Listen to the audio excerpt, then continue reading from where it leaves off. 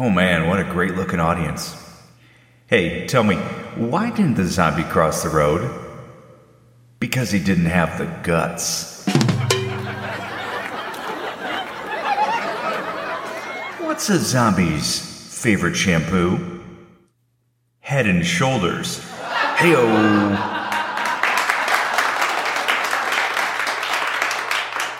Why didn't the zombie kid want to go to school?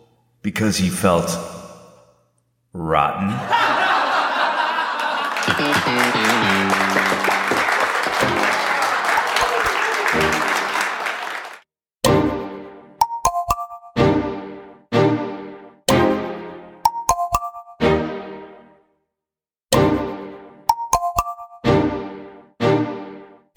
Episode 4: A Zombie's Rise in Popularity. I thought dad jokes would be a good way to ease into an episode devoted entirely to the undead. I've said it before, I want young and old to enjoy and take away something from every episode.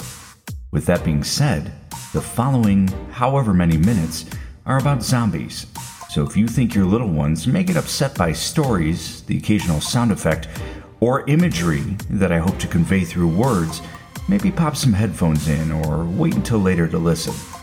If your little ones think zombies are cool, turn it up louder. Alright, ready? Let's begin. As a child of the 80s, I always liked monsters and scary movies, but I grew up in a time when zombies pretty much stayed underground. There wasn't a lot out there, so I never really thought of myself as a fan exactly. I think I remember the Nintendo game Ghosts and Goblins depicting zombies, but they weren't the stars by any means. My dad loved the Evil Dead movies, but that was like 5% zombie, 95% demonic possession, and I wasn't allowed to watch them anyway. There was also Thriller, which is incredible. I had a Michael Jackson doll in the Thriller outfit. That was pretty cool. I actually just found the red coat, sparkly socks, and shoes in one of my old junk boxes. That means there's a partially naked MJ doll in a landfill somewhere. The 90s is when my love of everything undead really bloomed. Although I could mostly hide it from my peers, I was a video game nerd in high school, before it was cool to be one. That's right, kids. I couldn't just power up my computer, open up YouTube, and live stream myself playing games for the world to see. And if I had been able to, it wouldn't have been accepted like it is in the billion-dollar industry of today. Plus, my computer would have crashed every time my mom needed to use the phone. In 1994, I graduated from Nintendo and Sega Genesis to PlayStation. PlayStation 1. Actually, it didn't even have a number, it was just PlayStation. In 1996, our friends in Japan sparked a zombie revival by introducing bloodthirsty American teens to two separate mega-successful video game franchises: Sega's House of the Dead and Capcom's Resident Evil. House of the Dead at the time was an arcade shooter. I'd have to go to Livonia Mall to play that one.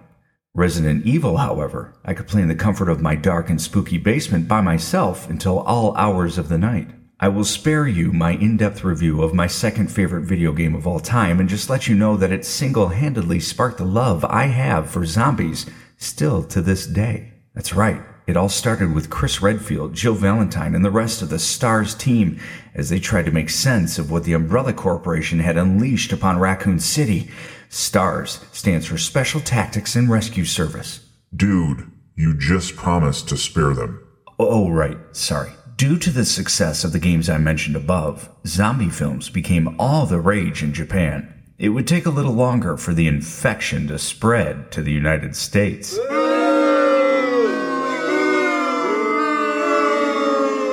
Capcom released 2 or 3 more Resident Evil games into the early 2000s, and I still played them religiously, but as a maturing young adult, my gaming time was being forcefully stripped from me. I switched gears and started taking in zombie movies, as well as graphic novels. Much more high society. First came Danny Boyle's 28 Days Later in 2002. He decided to take the already horrifying concept of zombies and make them faster and more recently turned. Gone were the days of seeing Aunt Ethel, who died some 20 years earlier, stumble towards you with her arms outstretched.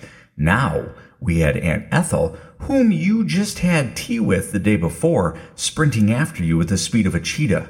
and whatever turned Aunt Ethel into a zombie could be in the air, in the drinking water, or already inside of you, waiting to mutate. Shaun of the Dead followed 2 years later and made zombies hilarious while still disturbing. Could you whack your neighbor in the head with a shovel or chuck your record collection at them? Simon Pegg and Nick Frost did, and it was awesome. There was a Dawn of the Dead remake. They turned both Resident Evil and House of the Dead into movies. Even George Romero got all excited about the revival and churned out a few more of the Dead movies himself. In the late 2000s, I became a stay-at-home dad, which opened up more video game time for me. Talk about incredible timing. New games like Dead Space, hello marriage of my favorite two genres, Left 4 Dead, and Dead Rising were insanely popular, and I pumped hours of time into every one of them. I couldn't go see movies as often in the theater, but luckily Blockbuster gave me the chance to rent movies, like 28 Weeks Later, I Am Legend, and Zombieland. That was also around the same time that I stumbled upon Max Brooks' amazing books, World War Z and The Zombie Survival Guide, along with Robert Kirkman's The Walking Dead graphic novels. Side note, if you've never read World War Z, do yourself a favor. In fact, if you have any extra Audible credits, purchase the audiobook version. The book tells the story of a zombie outbreak from the perspective of numerous individuals spread across the globe. The cast from the audiobook includes Mark Hamill, Nathan Fillion, Paul Sorvino, Carl Reiner, Martin Scorsese, Simon Pegg, Henry Rollins, Kal Penn, John Turturro, Alan Alda, and a ton more. Image Comics began publishing The Walking Dead in 2003, so I had some catching up to do. That was made easier due to when they started putting a few issues into one bigger book. I have quite a collection of them that are stashed away in my basement. Sometimes I open the box and weep with happiness. The Walking Dead graphic novels were important zombie life moment number 2, with the first Resident Evil video game being moment number 1. Moment number 3 came about a week ago. We're getting there. Despite my frequent requests not to, my children grew older. That's sad on 2 levels. 1, just being a parent and watching your kids age is super tough. 2, they have things like school and sports and dance. Any me time was severely cut back, so between 2010 and 2012, there was a bit of a break from all things zombie for me. As my kids got a little bit older, however, the door creaked open once again.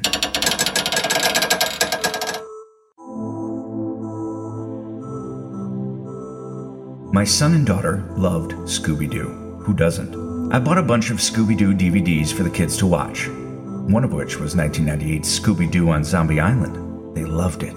The zombie gene lied within both of them. I was so proud. We watched Paranorman, The Corpse Bride, Frankenweenie, and then we found even more age-appropriate zombies in video games like Minecraft and Plants vs. Zombies. I even got a little bit of daddy zombie time with the release of the movie version of World War Z starring Brad Pitt. And the video game series Call of Duty, introducing zombie mode. I'd be remiss in not mentioning the Walking Dead series on AMC, the show that made zombies popular with non-zombie loving folk. It was painful to watch grown adults breaking down each episode on social media platforms that they'd ruined for college kids. Plus, as a bigger fan of the graphic novels, I didn't like what the show got wrong. I liked Lori in the comics, hated her in the series, and Carl.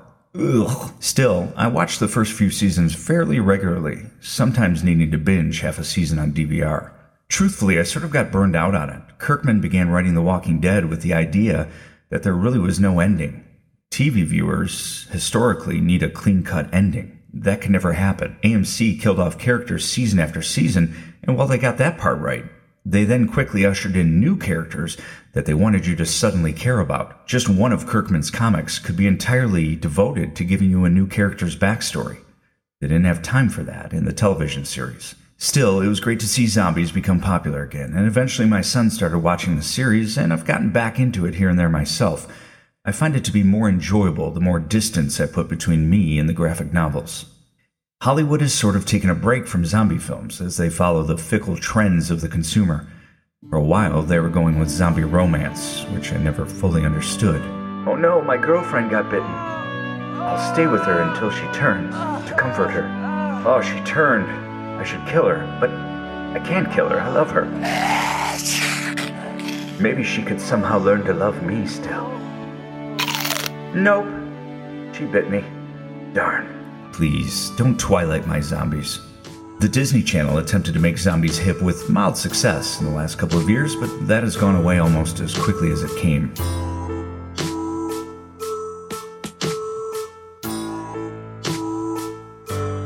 So it's the 2020s now. The zombie genre is experiencing another lull. What do we do? Where can a Zed head go to find solace? The answer, my friends, is back to the beginning. Let's learn about where the idea of zombies came from. Together, we can hold hands if you're scared. Take the journey with me, won't you?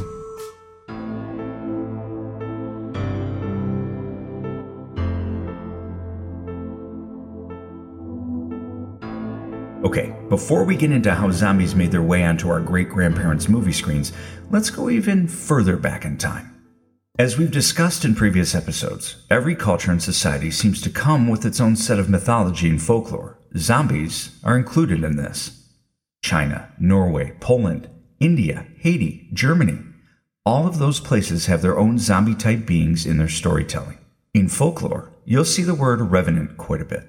A revenant is an animated corpse that is believed to have revived from death to haunt the living. The word revenant is derived from the old French word revenant, which means the returning. See also the related French verb revenir, meaning to come back.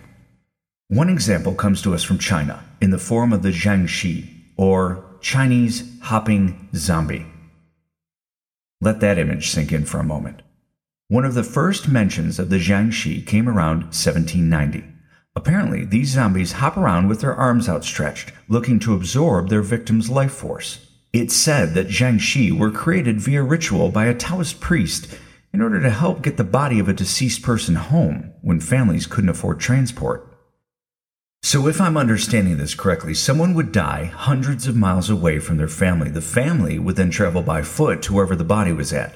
The priest would perform the ritual, bringing said body to life, which would then hop along home so that no one had to carry him or her, and then hopefully you had enough cash left to pay the priest to undo it, or else your deceased relative would just roam the earth, hopping around, sucking up souls. In Hong Kong, movie studios made truckloads of cash in the 80s and 90s with a run of Jiangshi films. Another example, the Draugr, also known as Apterganga, or a Ginwalker, is a Scandinavian undead creature. This thing was said to be strong, gross-looking, and smelly. They're known for guarding their own tombs from grave robbers and scaring the ever-loving lutefisk out of even the strongest of Vikings. The Draugr were more corporeal ghosts than full-on zombies, but the idea of rising from the dead is still there. This idea, whether fact or fiction, started back around the 800s. We could even go back to Mesopotamia, around 700 BC, when the goddess Ishtar threatened, "If you do not open the gate for me to come in, I shall smash the door and shatter the bolt. I shall smash the doorposts and overturn the doors. I shall raise up the dead, and they shall eat the living, and the dead shall outnumber the living." That little passage is carved into stone. It's gotta be real, right? But to find out how zombies work their way into our hearts and homes, we need to travel to Haiti for the answer. The word zombie was first mentioned in a book written by William Seabrook. His life story is wild enough that he should have his own episode. Heck, there should be a movie made about his life. Chances are you've never even heard of him. A journalist and adventurer, Seabrook joined the American Field Service of the French Army in 1915, serving as an ambulance driver in World War I. He was 31. In 1916, his camp was hit by a chlorine gas attack. He was awarded a medal for bravery and sent home. He worked for the New York Times and wrote articles for various well-known magazines before turning his attention to writing books. In 1917, he wrote a book entitled Diary of a Section 8, where he told stories from his time in the war. In 1919, he invited famed English occultist Aleister Crowley to spend a week with him. He used portions of those conversations in a book he'd write some 20 years later called Witchcraft, Its Power in the World Today. His fascination with the occult sent him to Arabia in 1924. The stories he gathered there became 1927's Adventures in Arabia. In the early 1930s, he and a few others traveled in a French aircraft that was basically the equivalent of those early Wright brother airplanes that you see. They flew from Paris to Timbuktu, where he met a disgruntled, defrocked ex-monk who gave him a stack of rare documents. He wrote all about that fun little trip in 2 different books called Air Adventures and The White Monk of Timbuktu. This guy is wild. Yeah, we're not done yet. In 1933, he checked himself into a mental institution on purpose and stayed there for around 8 months, publishing his experiences in the 1935 best-selling book entitled Asylum. In 1945, he died, also on purpose. I'll just leave it at that. He wrote a bunch of other books during his career, 2 of which had to do with various religious practices in third world countries, 1929's The Magic Island and 1930's Jungle Ways. Let's focus on The Magic Island, because that's the book that gave us zombies. I'll attempt to sum the book up as quickly as possible for you. Side note, I will say if you're into this kind of stuff at all and you've never read any of his works, they're free to read at archive.org, the home of the Internet Archive. I will also warn and remind you that those were very different times back then, and some of the language used is not, and truthfully never has been, appropriate. So basically our friend Seabrook had a formula for writing his books. He'd find an exotic location, travel there, get to know the locals, get all the dirt on the dark and forbidden stuff, have the locals warn him not to seek out the forbidden stuff, and then promptly plop himself right in the middle of it. I've always marveled at journalists and reporters who entrench themselves in wars and riots. He was sort of like that, but with voodoo and dark magic. This was the case with the Magic Island. He traveled to Haiti and got cozy with a few locals, embedded himself into some serious voodoo rituals, and somehow lived to tell the tale. We learn in the book that the word zombie, without the E, is thought to be of West African descent, brought to Haiti by African slaves. The word then worked its way into the Haitian religious practice of voodoo. Seabrook would stay up late with his new friend Constance Polynice, discussing tales of vampires and witches and werewolves, until finally he asked if Constant knew anything about the term zombie. Boy, did Constant know some stuff. Constant told Seabrook about a story that had taken place a few years before involving the Haitian American Sugar Company, or HASCO. They were offering bonuses to any employee who could bring in new workers to help. That's where a foreman named Ty Joseph and his wife Croyance come into the story. It seems that one morning the couple appeared with a group of men and women who supposedly lived up in the mountains. These folks were then put to work, and Ty and his wife got their bonus. The problem was, apparently these workers were recently buried dead people that Ty and Croyance had removed from their graves. These people never stopped working. Day after day, in the hot blazing sun. They never spoke, they hardly ate, and when they did, it was only unseasoned stews prepared specially by Croyance. One day, Croyance took these workers to a street festival, like a field trip, where she bought them various nuts and candies, forgetting the voodoo rule that if the undead taste salt or any kind of a nut, it might change things up. The workers ate the salty treats and immediately woke up from their trance, moaning and shuffling in a single-file line back to their graves in the mountains. There's nothing like a coming-home story to warm your heart. Except that Constant went on to tell Seabrook that families at the street fair recognized some of the workers to be deceased family members, and they weren't very appreciative of what Ty Joseph had done, and they did away with Ty in a fairly unfavorable way that I won't mention. So Seabrook was all like, "What? You believe that?" To which Constant Polynice replied, "Why shouldn't I believe it? I've seen zombies with my own eyes." A few days later, Constant arranged for a zombie meet and greet of sorts. The two rode on horseback for hours until they came upon a sugarcane field. The overseer at the field didn't approve of Seabrook being there, but Seabrook being Seabrook, he didn't care. Polynice ordered one of the workers to stand. Seabrook took the man's dangling limp hand, shook it, said hello, and stared in wonder. He went on to say in the book, "The eyes were the worst. It was not my imagination. They were in truth like the eyes of a dead man, not blind, but staring, unfocused, unseeing.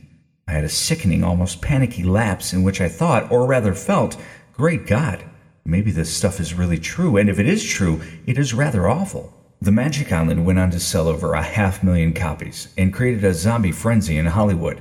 Zombie movies would soon dominate American cinema. I should mention that Seabrook was labeled as a great traveler and terrible human.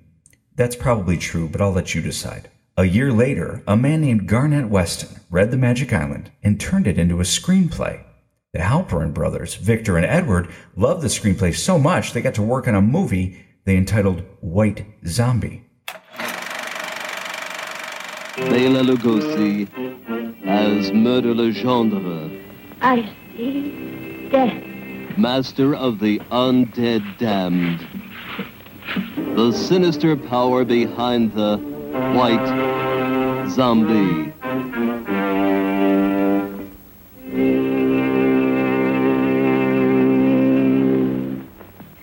Zombie. White Zombie was released in 1932 and was about a young woman's transformation into a zombie at the hands of an evil voodoo master. The voodoo master was played by Bela Lugosi.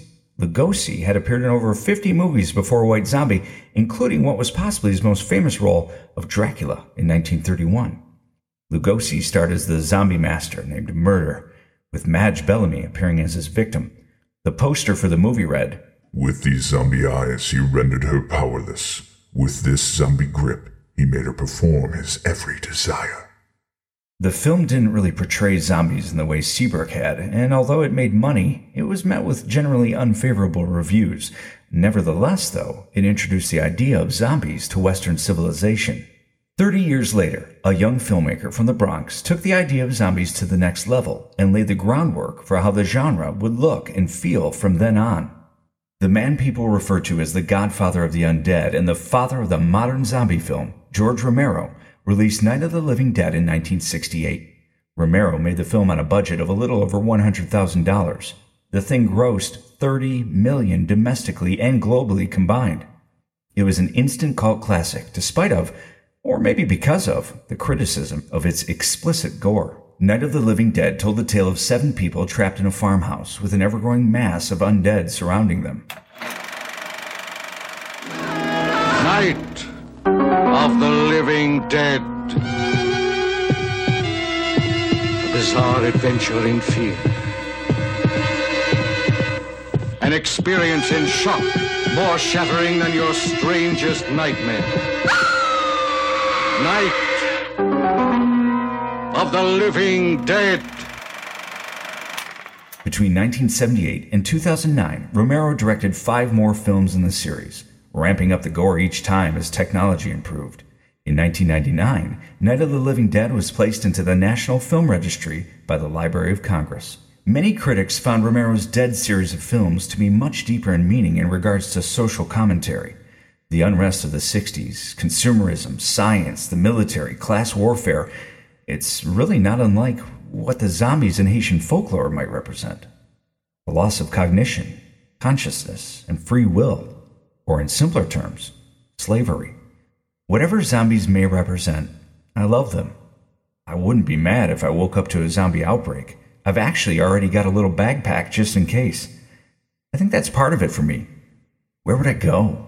What supplies would I need? So really, this last week has been the third big zombie moment for me. In learning about all this stuff, I've rediscovered why I like them so much, why they're important, the different things they represent to different people. Zombies may not be your thing, and maybe all those real-life zombie encounters can be explained away by something else. I hope, though, that you at least enjoyed learning a little bit more about how it all started. Heck, even the CDC believes a little bit. In 2012, around the time of the announcement of AMC's The Walking Dead, the Centers for Disease Control and Prevention unveiled a page on its website devoted to zombie preparedness. It was so popular that the CDC's site crashed when it was launched. You can still visit it today and learn what you can do to help you and your family survive. There's even lesson plans for teachers. Good morning, agents. I have some bad news. Terrible news. You're going to have to work together as a team. And no, that's not the bad news. An increasing number of citizens in remote areas are disappearing. As more people disappear, the number of gruesome, unexplained deaths is increasing, especially at night. We've identified the perpetrators as difficult to kill, flesh-eating zombies. Unfortunately, the number of undead is rapidly increasing, and the victims have been reappearing as perpetrators. Survivors are running scared, and citizens are starting to panic. We're seeing a breakdown of peacekeeping and medical services throughout the nation, and key officials have been compromised. Your mission, if you choose to accept it, is to ensure your community is prepared for a zombie apocalypse. Your teacher has further information regarding the situation. Thank you, agents, and good luck. The next time your kid is blowing up zombies in Minecraft with TNT, or you binge watch a season of The Walking Dead, just take a moment and thank guys like William Seabrook, Bela Lugosi, the Halperin brothers, George Romero. They made those things possible. I love finding out new things about subjects that I love. Thanks for coming along on the journey. Until next time, be good to one another and be creative. The world needs you.